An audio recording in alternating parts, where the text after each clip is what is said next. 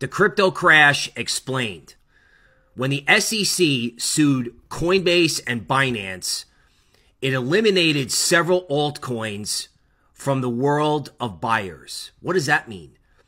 That means Americans are not going to be able to buy or will be discouraged from buying certain altcoins. Therefore, when sellers come in to those coins and maybe others, American money won't be there to absorb the selling. Crashes like this, where you have a fundamental shift in who wants to buy what and what is toxic.